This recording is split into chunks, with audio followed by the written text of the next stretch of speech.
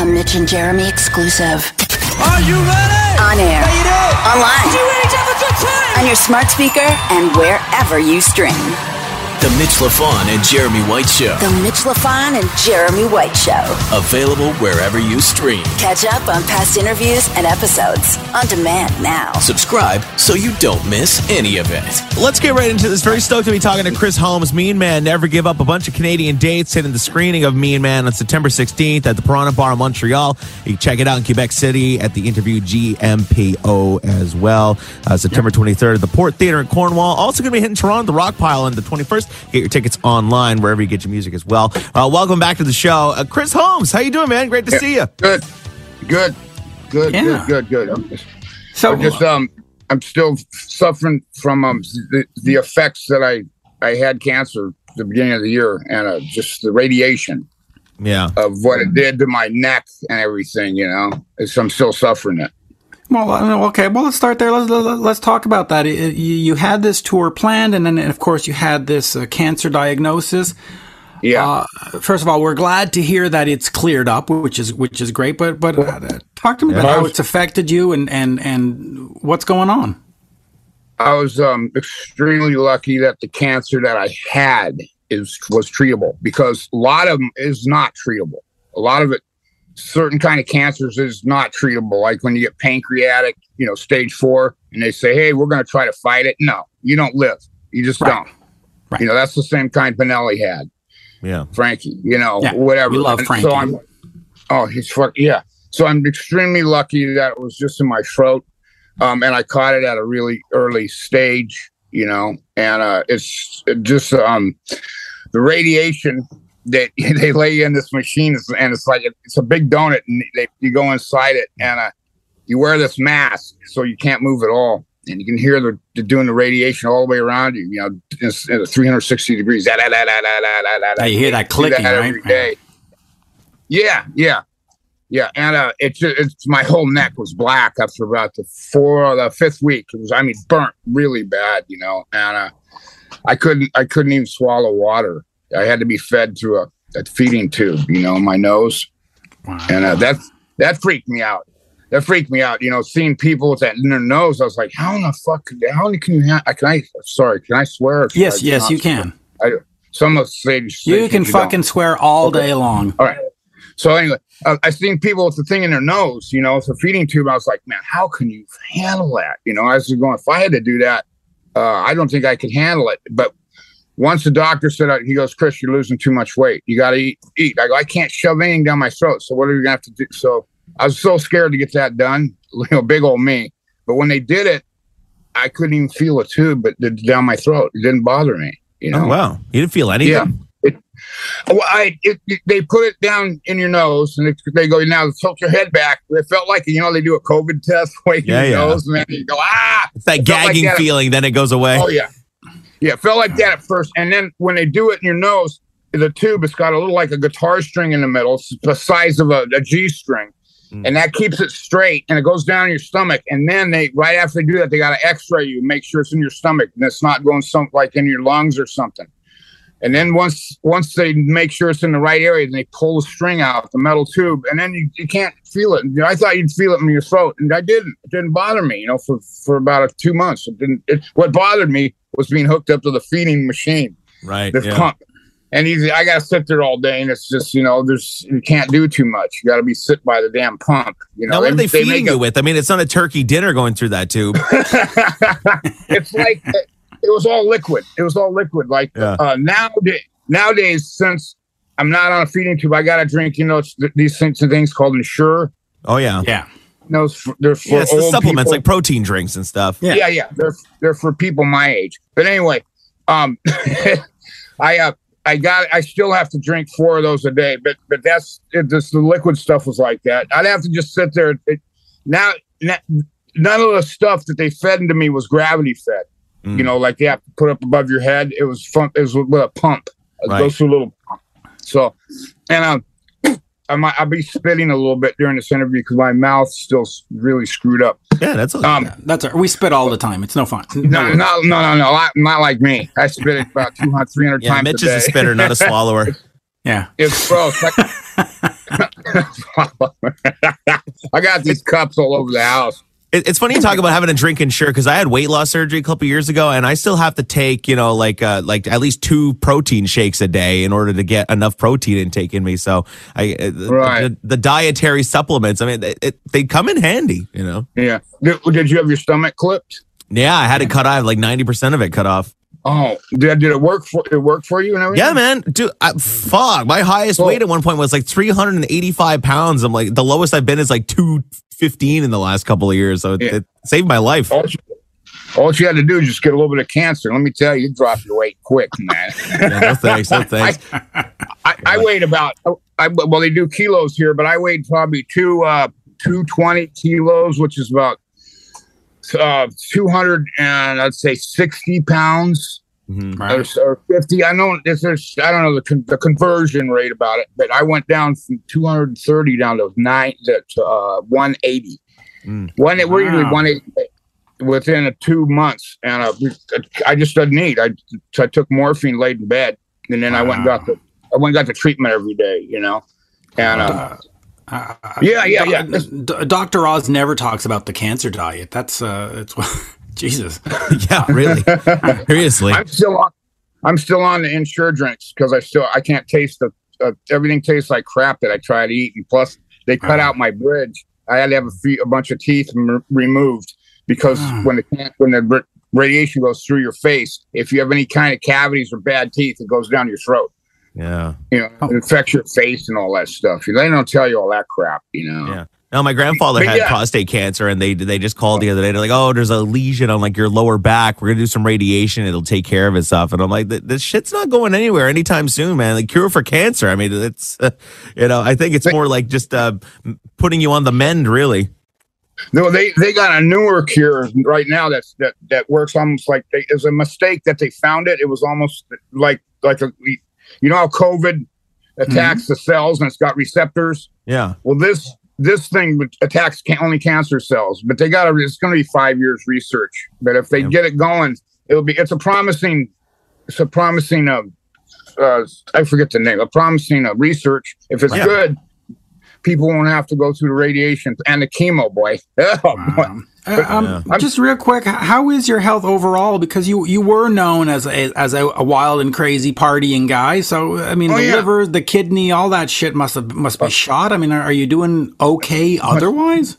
And I've drank really, really hard all my life since I've got to be about 13. Since I first stealing my mom's alcohol, real bad. High school. Smoking cigarettes. I smoked Camel wides till I was about 50. 50 a day? No, till I was 50. No, till I was 50. And I'm not just. I asked the doctor, could this cancer have been because I smoked and drank? He goes, you can't blame it on that. He goes, some people that don't ever smoke all their life get cancer, so you can't say it's that. But he goes, it could have contributed to it. It's I don't know. There'll probably be a lot of people going, if he didn't smoke, he wouldn't have got cancer. Who knows? Some people get it, and 1 out of 3 get it in their lifetime, they say, and I just happen to be the one. But I'm just glad it was. I can get it done, survive whatever. I still can't eat. I hear it's going to take me about a year until I can taste food again. Wow. It's funny you say that. I mean, it wasn't the drinking and the smoking that you can blame. I mean, look at Eddie Van Halen when he got his tongue cancer. He was like, "Oh, it wasn't because of my smoking. It was because of my metal guitar pick." Like, you never really know. But let's be honest. Well, the kind that he had was in his tongue. They had to cut out some of his tongue. They had to cut out a bunch of it, and that kind of cancer.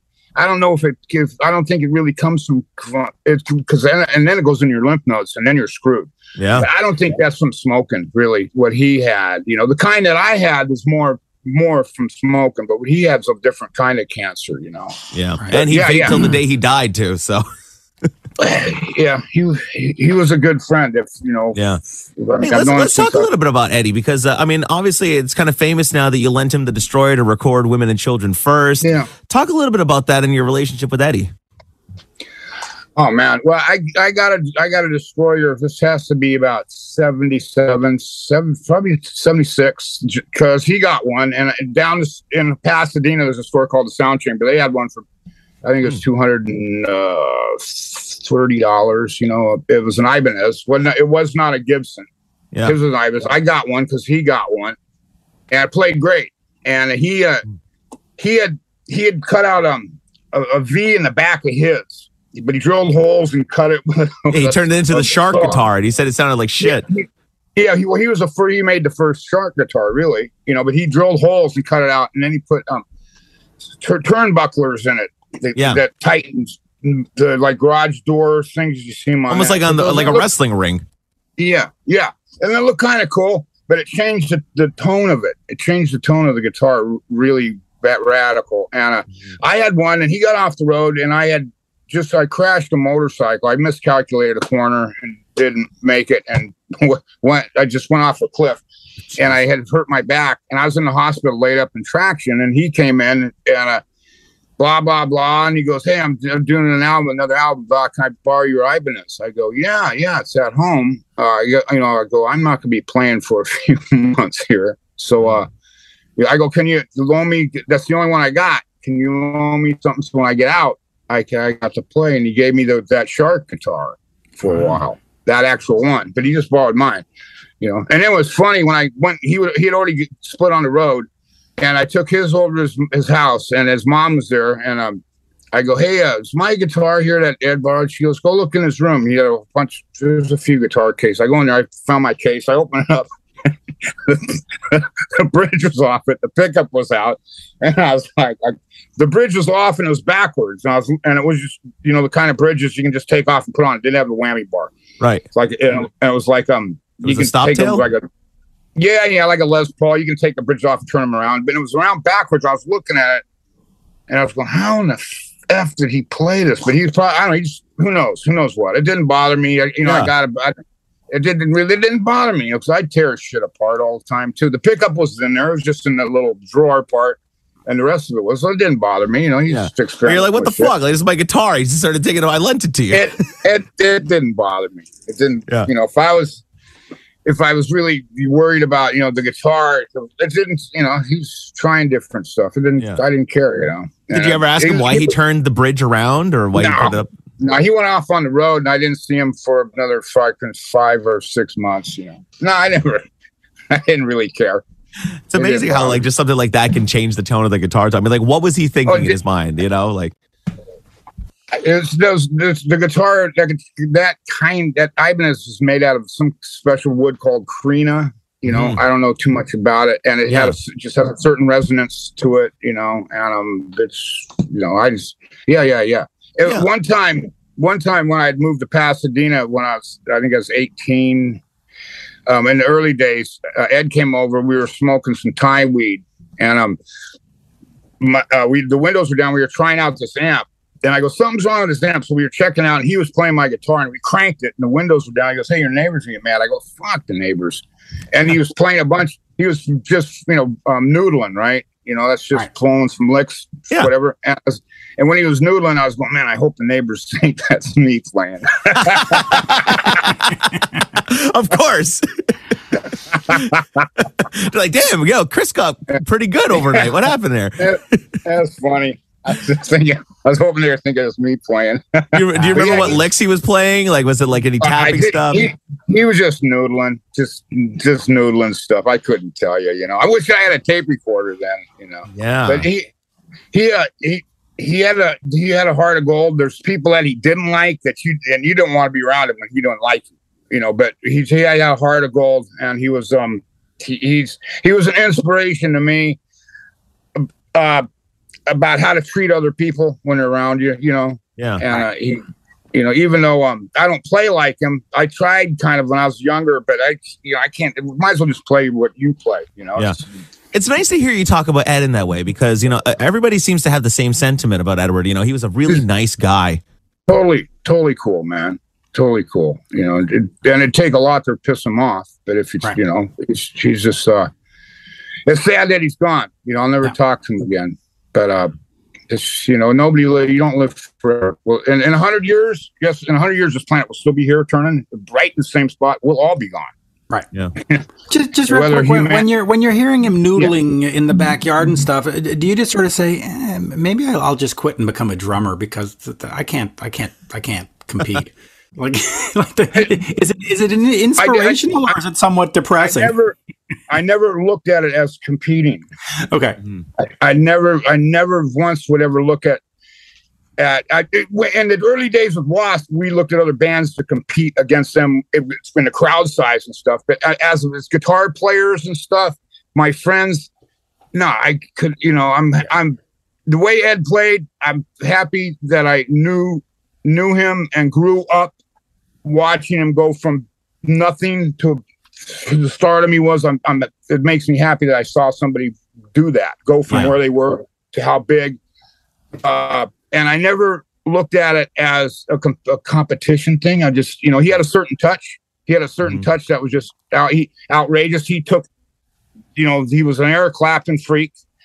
He took and loved Billy Gibbons. He took the best of whatever guitar players and learned to do what he did the way he did. And he just, took it to another level, man. Yeah. He made the rock guitar what it is. Since you were there in the scene, in the moment, in real time, seeing Edward go from Van Halen 1 all the way through the 80s, man, how quick was it for all the other guitarists in the area to start wanting to play like him, get into amps, trying to do their guitars?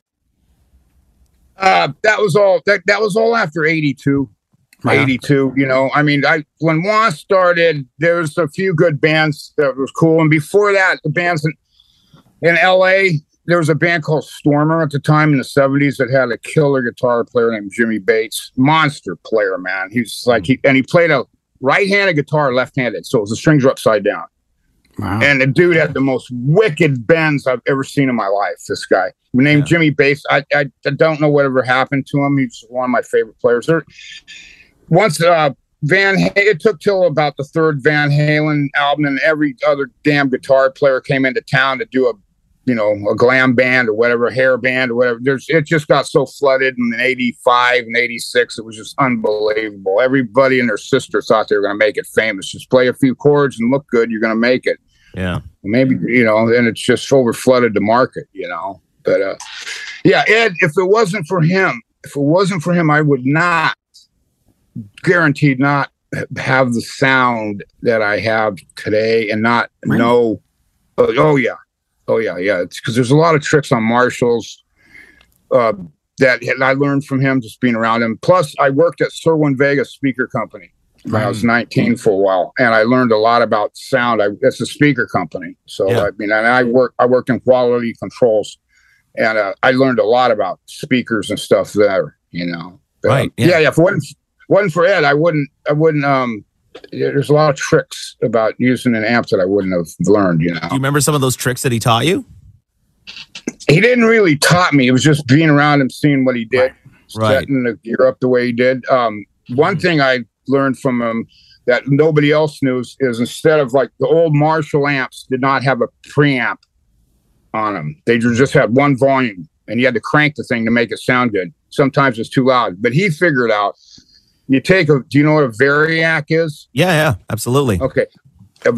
You can't take a dimmer switch off the wall. It has to be a variac because the amp stay the same, but the voltage drops. He figured it out to take one of those and plug your amp in between the amp and the wall and turn it down, and the volume goes down, but it still sounds cranked. Yeah. He figured that out. And I learned that in the 70s, which not too many people knew about, and it made it so you can play clubs with the amp cranked, but it's down lower, still have a good sound. Yeah, it was before Marshalls. They actually had preamps. Yeah, it almost the variac literally became your volume now because you could crank it all the way up to 10, and Well, it's just like a light bulb's a tube, and it turns down the tube, the voltage going the tube, so it's down lower. Yeah, you can turn it down way far too, and it still sounds good. It's just hard. It's also how you got that sort of like really saturated kind of sound as well. Well, that's how he did. Yeah. Mm-hmm. Yeah, and it's a nice warm. It's still a nice warm tube sound, and the plates on the tubes are still iron versus like the digital stuff today. It's all silicone. That's where you get the crappy distortion. It's weird, but I learned a lot about where to put the amps on stage and stuff like that. And it was just to see the guy go from where they were to to what they are. I'm glad that I was there. Did it go? Did the relationship go the other way? Were there things that you were doing that Ed went, oh, I need to do that too? No, because once Really? he got his record deal, he was working so dang hard, touring and playing. It's I didn't get to see him that much. I saw him a lot more before they had the record deal. Yeah. Gotcha. Because I'd go down with them to the Starwood and help set up their gear. In the daytime, they'd always play Thursday nights on KNAC. It's a Starwood. I forget what they called it. KNAC something night on Thursday night. And the drummer in my band. This is when I was 18. The drummer in my band was their sound man. This guy named Tom Broderick. So I'd go down and see him play every night or every Thursday at the end of the month. I think it's Thursday night. It wasn't Friday. Yeah. Did he keep any of any board tapes from back in the day of those shows that he did sound for? It's been so long. I've been married twice, and when you're divorced, you lose everything. Right. You had.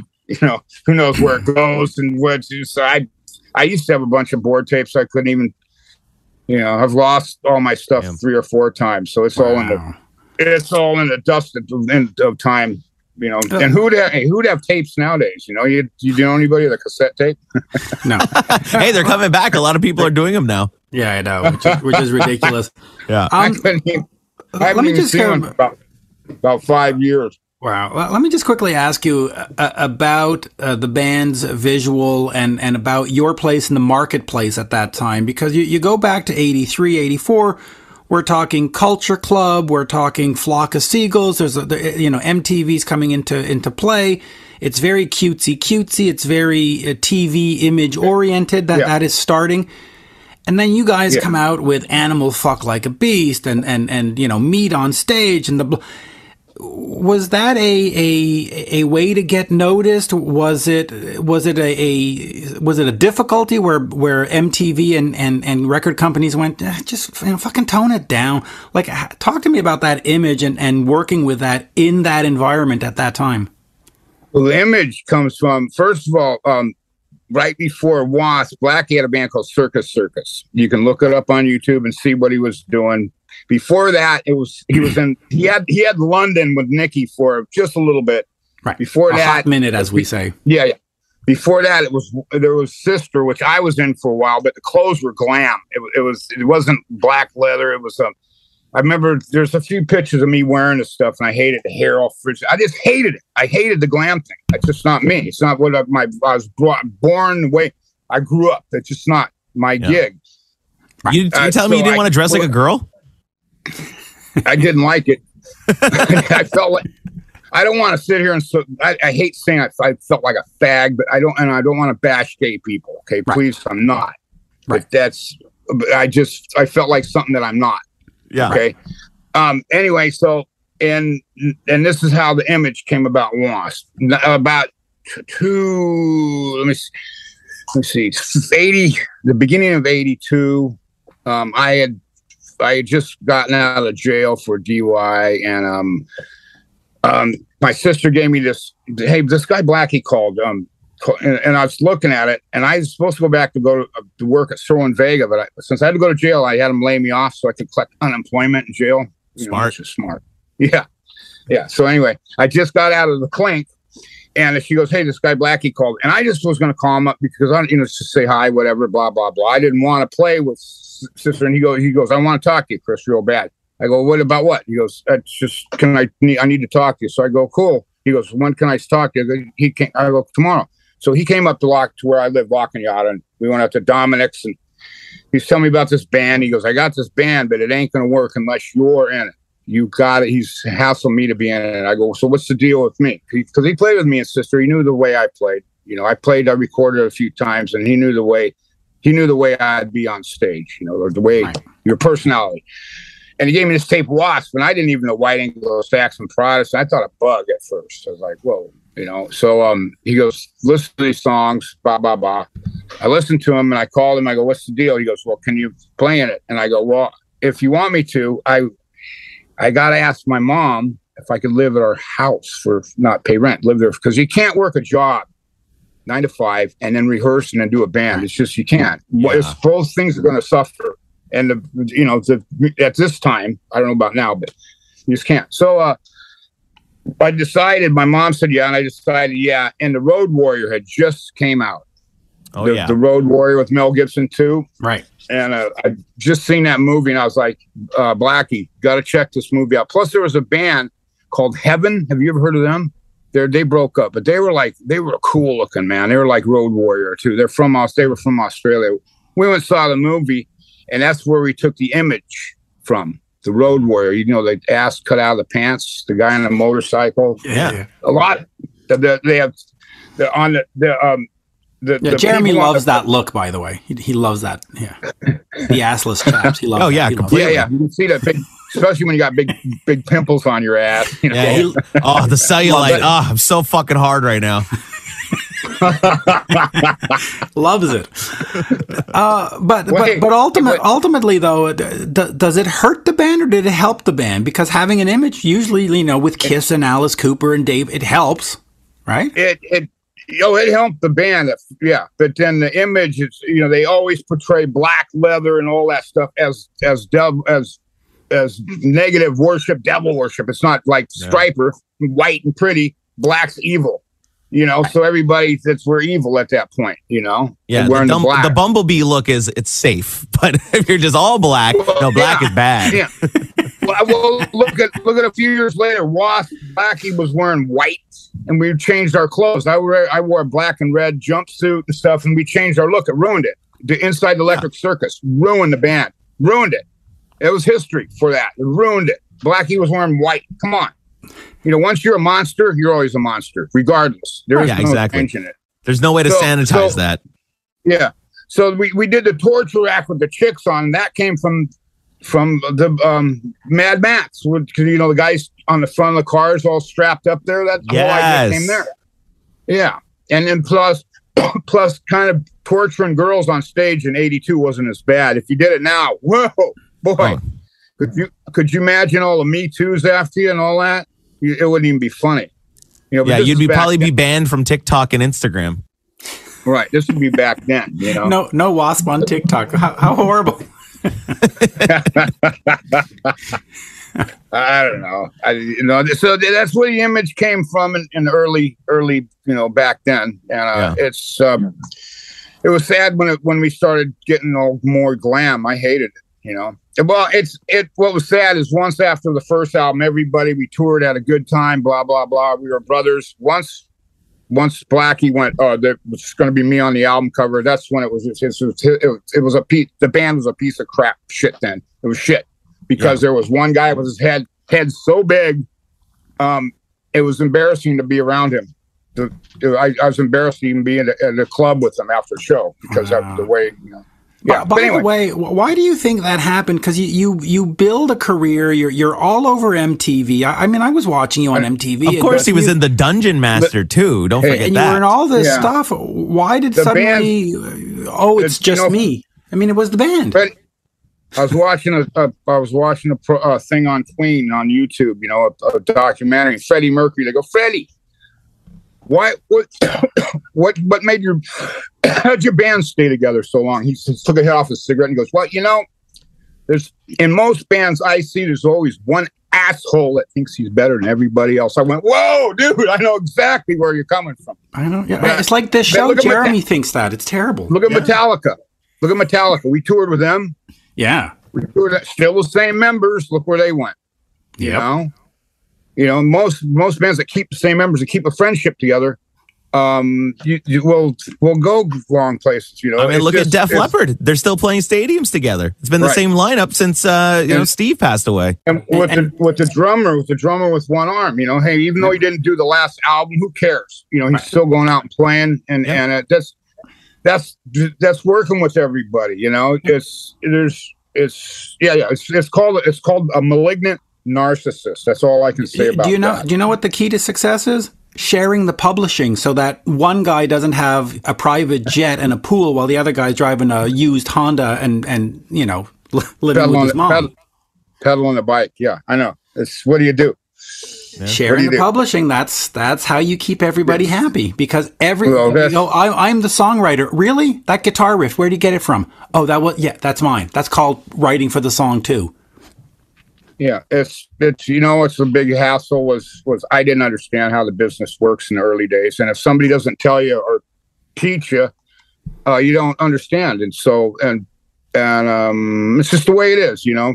Have you thought of bringing that message to younger bands? I mean, have you thought of doing a series of books or classes where you say, listen, I've been through the meat grinder. Let me tell you how to avoid the meat grinder. Because I think fans or bands would be like, oh, okay, a professional telling us the pitfalls and what to do. I've said a few things on the internet about it. Right. I say, hey, DTA, don't trust anyone. I was going to do with Eddie Trunk a seminar on the Monster Cruise last February, but I was going to do that after they were going to premiere my documentary, and then we were going to sit and people were going to ask questions. We were going to talk about that on the boats. They would guess film it, whatever, go on the internet. I don't know. And I got sick and I couldn't do it. So, I would. It's a different business nowadays, and I don't think you get as publishing and all that shit with the internet. Completely different situation. I don't know. You got to really sell a lot like Ed Sheeran to actually worry about that stuff now, Right. It's and number two about doing a book and writing thing is I got dyslexia, so I don't really spell or read that good. Hey, that's okay. Play one hell of a guitar, I'll tell you that. I had to cheat to get through school, Really, I'm not that good of a player. I'm not. I have a sound that's my own. It's totally my own, and nobody else's. And that's what helps. I was trying to learn some shredding stuff the other night, and I couldn't do it. I just play what I play. Well, hey, that's the secret to having your sound. Playing what you play. Why be anybody else? Yeah. It's stupid to try to emulate somebody else, because if you do, you're just going to be like everybody. Another jack of the trade. Just like the W.A.S.P is just a cover band now. All the guys playing because the guy that Blackie has playing, he's just generic. There's 55,000 million other guitar players just like the guy. If somebody else stood in, you wouldn't even be able to tell it. So it's different, Yeah. And how horrible I play makes a difference, or good or whatever. It stands out, Well, it's part of the sound, I mean, it's like Van Halen without Eddie. I mean, without his playing, I mean, that band wouldn't have been what it was. I mean, W.A.S.P wasn't W.A.S.P without your guitar. Right. If I told you a few of my tricks, you'd go, "Oh my God, I can't believe it." But I don't want to. I'll tell you. One thing is the chords. The chords that I hit are only 2 notes. I hate 3-note chords. I cannot. I hate. Do you know what that means? It's very punk rock of you. No, a 2-note is a root and fifth. The third note is a 3-note chord is a root, fifth, and a third. Yeah. And I don't like the third sound because it creates harmonic distortion. Mm-hmm. And that's white noise and pink noise. It's really crappy, and I never liked it. I learned that from working at Sterling Vega. But most of the chords I hit are 2 notes. So you're always just using the one. So you're using a one and 3 fingers basically the whole time. Just the one and the pinky. And if you can hit an E chord all 6 strings, or a G chord all 6 strings with 2 notes. There's certain ways of doing it. Yeah, muting them and using the other fingers as a stop Yeah, you can hit a G chord, hit all 6 strings with 2 notes, a G and B. You can hit an E chord and hit all 6 strings, and it's only hit E, B, and E and B. Or a G and a D. Whatever, whatever the. It's funny you say that, because now that I'm gonna have to go back and listen to those songs and be like, oh shit, look, he's only playing 2 notes. Yeah, but there's a few songs that I had to play 3, like a Wild Child's a B minor. Yeah, but most of them are only still 2 notes. What happens is in harmonic distortion, harmonics. Mm-hmm. It's up in a higher register above 5 to 10K, which is higher. It creates harmonic distortion, which is it's uneven, and that creates white and pink noise. Like when you listen to Motorhead live, you get a lot of pink and white noise. And if it's just a root and fifth, I've learned that from working on oscilloscope at work.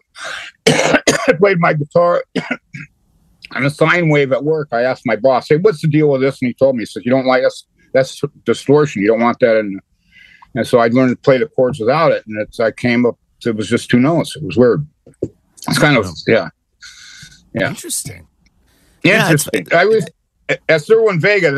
You did a lot of. I was playing my guitar. We were doing something with the guitar amp, and my boss came by. He's a really smart guy, and I just asked him, "Hey, what's this? Why is that doing that?" And he told me that's harmonic distortion. You don't want that in there. So when I didn't hit the third, it was gone. And I hit the whole chord, and that's when I was like, "Wow, so this is what I want to sound like." He goes, "That's an even sound to the human ear. That would be good."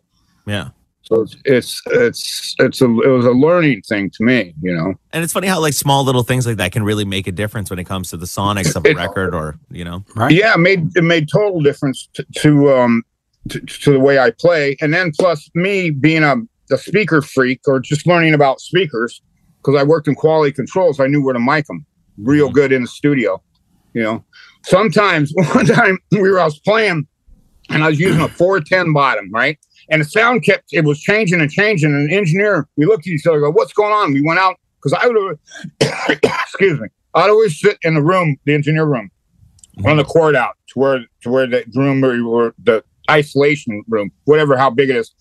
But the cabinet had moved. It rattled all the way across the room from where it was being recorded. We're like, really? Whoa. Oh, yeah, it was pushing so much. I was take the 100 watts, cranked it on 10. And I was running it with 4 ohms, so I was really pushing the speakers hard, really hard. And the cabinet was rattling so hard it moved across the parquet floor. So we put it back and had to put another cabinet on top of it, you know, nice. for weight. Or put some cinder blocks behind it so it doesn't go anywhere. Yeah, but there's certain ways you got to, you know, to get a good sound in the old days. Now it's all digital, but in analog, it's the speakers that get a good sound. The way the mic is right on the speaker, where it's actually faced on the speaker, which kind of mic, a 57, 58, Sennheiser, whatever you use. Yeah. You know, it didn't matter. Wait a minute. That sucked, man. Sometimes I wake up, my throat's all clogged, and I'm like, getting no air. Just because of radiation stuff, you know. All that phlegm. Well, look, I mean, September 16th, screening Mean Man. It's going to be great. You got a meet and greet and signing, of course, at the Piranha Bar in Montreal. September 16th, basically your ticket's going to be great. Going to be doing dates in Toronto, Quebec City, and Cornwall, too. Yeah. Chris Holmes, thanks a lot for coming on the show. You're welcome back anytime. Hang on, I might do something special at a bunch of almost, I think it's 4 shows or 3 shows. Just something special. If they want to know what it is, go on my website, look, and I'll tell you in a few days. Cool. All right. Perfect. Special surprises. Who doesn't like that? Oh, yeah. A surprise. We like surprise. We also like door prizes. So if there's door prizes and surprises, then we're really... Yeah. You mean a door like number 3, number 2? That kind of door. Good old door prize. All right, Chris. We'll let you go. Thanks a lot for chatting. We'll see you soon. That was great. Thank you very much. Absolute pleasure. Really did we talk about something cool or whatever you liked? Yes, absolutely. It was awesome. Perfect. You said it all. Next time we talk, we got to talk about all my drug use and all the things that happened when I was high as a kite. Sure, that'd be awesome. Thing, right? Yeah, we'll do a part 2 for sure. The Drug Chronicles. Perfect. Chronicle. How much chemicals I used to shove down my nose or in my arm or down my throat. Oh yeah. I used to do some heavy drug use. Wow. You know, sounds like a good time. Well, where I grew up in California, if you in high school in the 70s, if you didn't do drugs, you were an outcast. Right. You know, and there was no that say no to drugs. It was like say yeah to drugs because they were safe then. Right. How did you you're end not up getting clean drugs from them? anybody, you know? How did you manage to get off of them? I mean, as we speak today, are you drug free or are you still I haven't done any drugs. I haven't done any drugs over here because first of all, I don't know anybody to get any. You know? And over here there's no meth. Methadone. Well, I was on whatever the. Yeah. Whatever. What do they give you? The heroin, methadone? No. Methadone I was on morphine. Right. I don't want to say I was drug free because for 2.5 months, 3 months, I was on morphine. Right. Yeah, but that counts. It's clinical. It's not like. Well, I'd be lying if I said I was drug free because I just took morphine for 3 months, and boy, let me tell you, the come down when I cut it off, I went through the withdrawal sort that I've never felt in my life for about a month. My saving grace is that heroin does not agree with me. It makes me ill. I don't want to do it. The next day is even worse. So I've never been a heroin addict. Methamphetamine in the old days, it slows me down. If I can do so, my heart rate goes down. I relax. Mm-hmm. That's the exact opposite of what it does to people. So my body acts completely different on drugs. And I used to really shoot a lot of cocaine. Mm-hmm. And when I used to love this when I was 18, do speedballs. Ooh, man, that's good. Speedballs. How do you do a speedball? Better. With heroin and cocaine, right in the arm. Right in the arm, yeah. See, that's why I always said I could never be a heroin addict or do that because I hate needles. I can't do it. I can't. I don't like needles, but it's easy when you do it yourself because you just poke it in a certain way. I would never teach anybody how to shoot, and nor will I ever do that again. It's stupid. It's a highway to hell. Highway to hell. After a surgery, a heart surgery, they gave me something called Fragmin, which I had to inject into my stomach, and I had 5 of them to do, and it was just like a day, a day. No, 5, 1 a day for 5 days, and I just went, oh, I'm out. Yeah. So to be a drug addict no.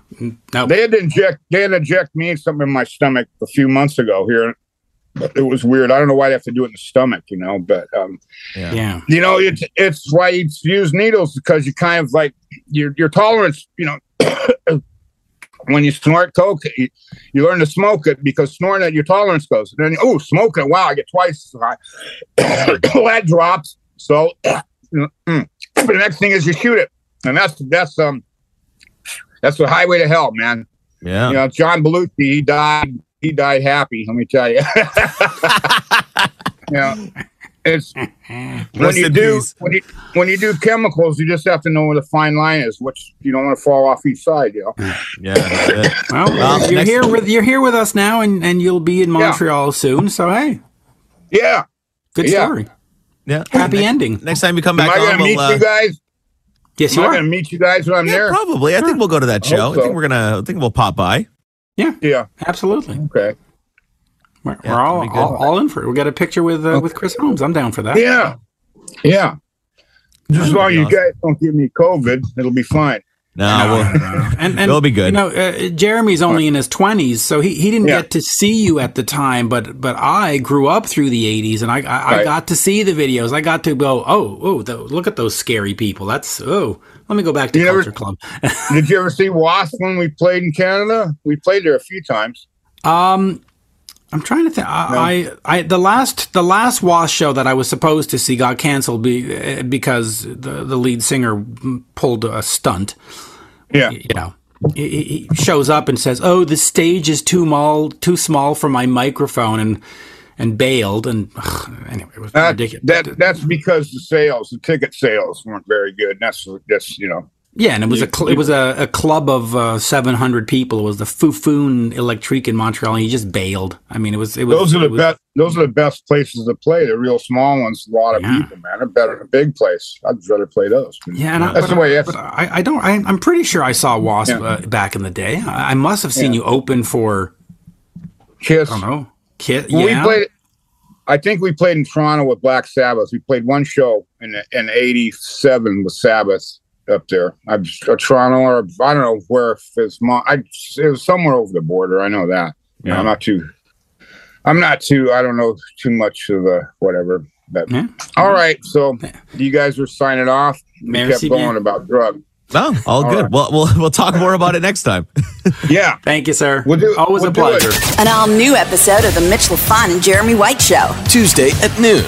Available wherever you stream. Catch up on past interviews, bonus content, and episodes on demand now. Visit youtube.com/Jeremy White Show. Follow Mitch and Jeremy on Twitter. Yeah, they're verified. @Mitch LaFon and @Jeremy White MTL.